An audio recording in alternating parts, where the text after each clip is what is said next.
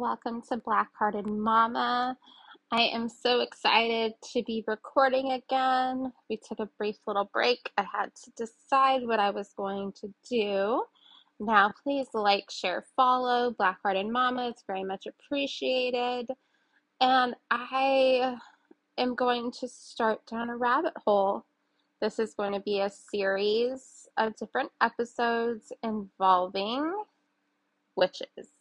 And in fact, the Salem witch trials and the actual breakdown of some women and men who were said to be involved. And I'm going to break it down case by case basis leading up to Hocus Pocus 2. I am a huge fan of Hocus Pocus. I remember watching it as a kid. I remember going to a movie theater to watch this. It was so cool. I remember it just being one of our favorite shows. It still is. My kids watch it. I just love the history as well as it's comical. It's super fun. But I was really interested of the actual backstory of the witch trials and accusations. So I'm going to break down a little bit of dates, and then I'm going to introduce you to our first woman executed based on findings of her being a quote-unquote witch and being involved in witchcraft. So 1960, let's hope it's not 1960. In 1692, Salem Village was created. Now, in this date, 185 accused, 156 charged, 47 confessions of being involved in witchcraft, and 19 executed by hanging. Now, this is considered the witch accusations and trials. This started in January of 1692. Thank you. And let me just also say that in 1641, England establishes a capital penalty for witchcraft. June 15th, 1648, the first known execution of Margaret Jones of Charlestown, Massachusetts. She was known as an herbalist, midwife, and self-described physician. She was born in 1613, and her actual day of execution again was June 15th of 1648. Her husband was accused, but he was not convicted. Now, in order to convict this woman, which I found was very fascinating, was that they practiced of watching. So they sat in a specific position, usually legs crossed, for a 24-hour period while someone watched them and took note. Now, they were taking note because if the person was a witch, an imp would appear to feed off the witch. An imp is a small creature who depended on the witch for life. Now, when I think imp, I go Game of Thrones. That's the imp I see in my eyes. But then I also go to Dobby the house elf, and who appears out of nowhere and is, those are the two images I see in my head, but this is very much different. This is a small creature who just depended solely on the witch. The watching occurred on May 18th of 1648. The person that was doing the watching stated, in the clear light of day, the imp appeared just out of nowhere.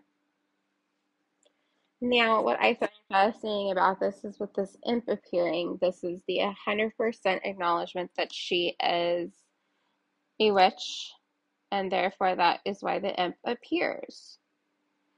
Now, in regarding to her medicine, she stated they were harmless. There were just a lot of herbs, a lot of seeds, and she considered them harmless, but yet had extraordinary violent effects on some people. as well as animals. Therefore, she has been known as it was declared that she is a witch and she was involved in witchcraft. Therefore, she was executed. What I find fascinating about this is that this imp appears. And what I also find is interesting is that while she was waiting to be executed, there has been note that a small child would appear out of nowhere and go running through the area that she was in, as well as the people would see her, and then the child would disappear. And this happened several times when she was in custody in the jail prior to her execution. And during this time, that's when they said they saw this child appear, disappear, go running down the halls, going from room to room, and then disappear. Now, she was the first woman that was part of the witch accusations and trials. Now, this again, she was executed June 15th, 1648, and her name is Margaret Jones. And again, her husband Thomas was, of course, accused, but he was not convicted. Therefore, he did not receive any punishment. Now, she would not confess that she was a witch. Her confession was strictly that she was a physician, she was a healer. She did not involve herself in witchcraft. It was strictly herbology and that sort of manner, which I find is extremely interesting based on the fact that so many people were fearing of the witches and were fearing of what they would do to the colony, as well as how it could affect them negatively. With that being said, I'm sure in that time in the world and the trials starting, it was rather scary, and that there was people being accused. Primarily women were accused as well. And there's actually, what I find is very interesting is that she was the first one executed of so many.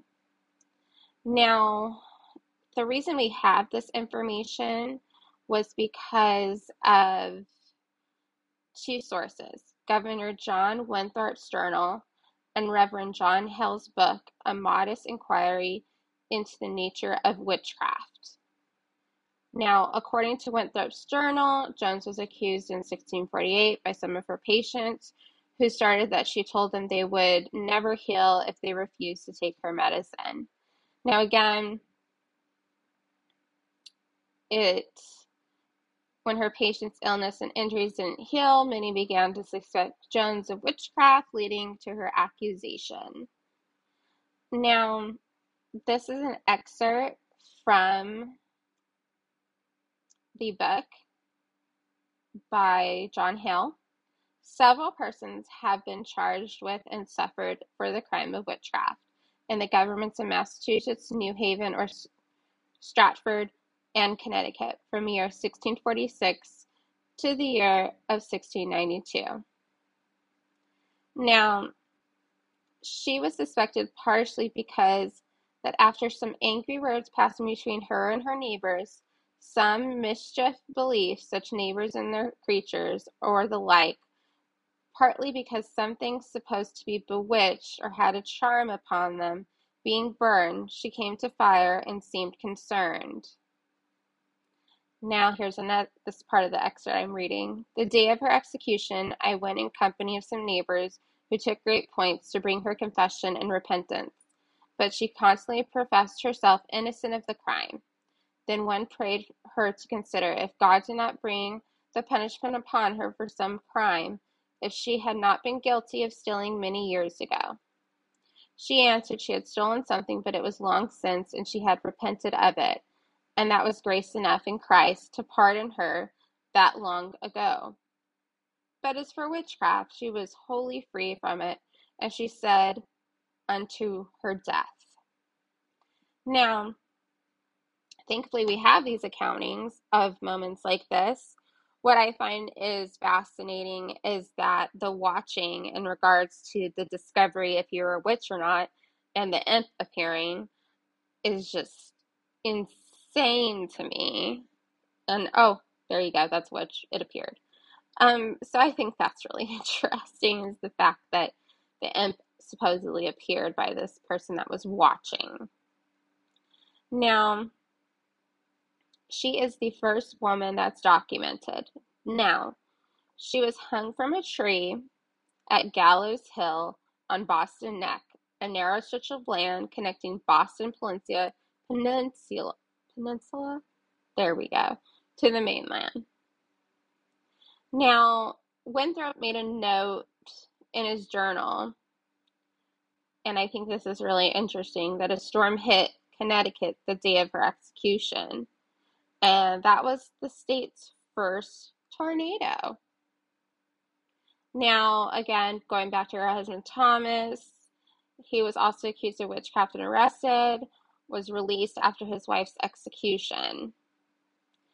And he tried to leave the colony on a ship called Welcome, but it was heavy load and had trouble keeping its balance. When it became known that the husband of convicted witch was on board, the captain quarreled with him and he arrested him and he was taken off the ship. After he was taken off the ship reportedly stayed upright and there was no issues. Now, we're also going to discuss about 80 people were accused and arrested in witchcraft in New England between the years of 1647 to 1688. 12 were executed. Now,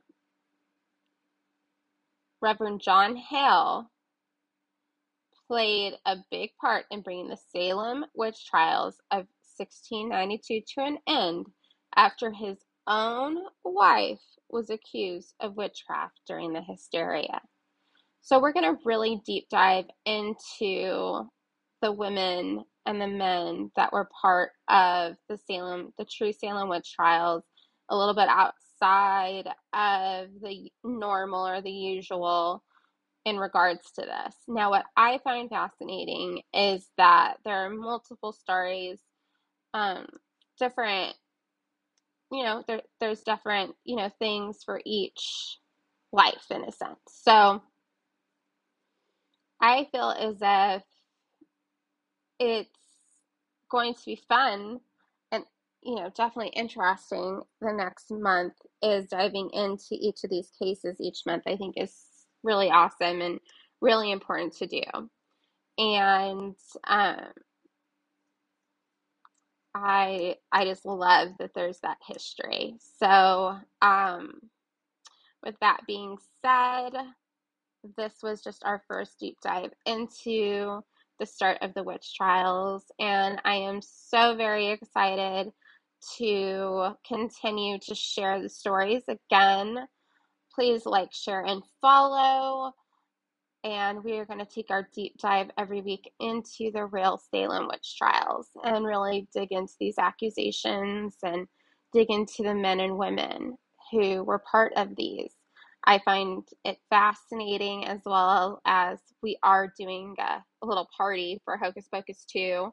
Both my girls, I watched it last night with the youngest, and of course she's very young, but it was just fun to see her expressions. I just love it because it is just such old school. So it's, it's a 90s, movie. And so I'm very excited to see what the 2022 will bring and how the witches have transformed. So I'm very excited. Again, though, I'm very excited to really deep dive into this. So I appreciate everyone for listening. Like, share, follow, and more is to come in the Salem.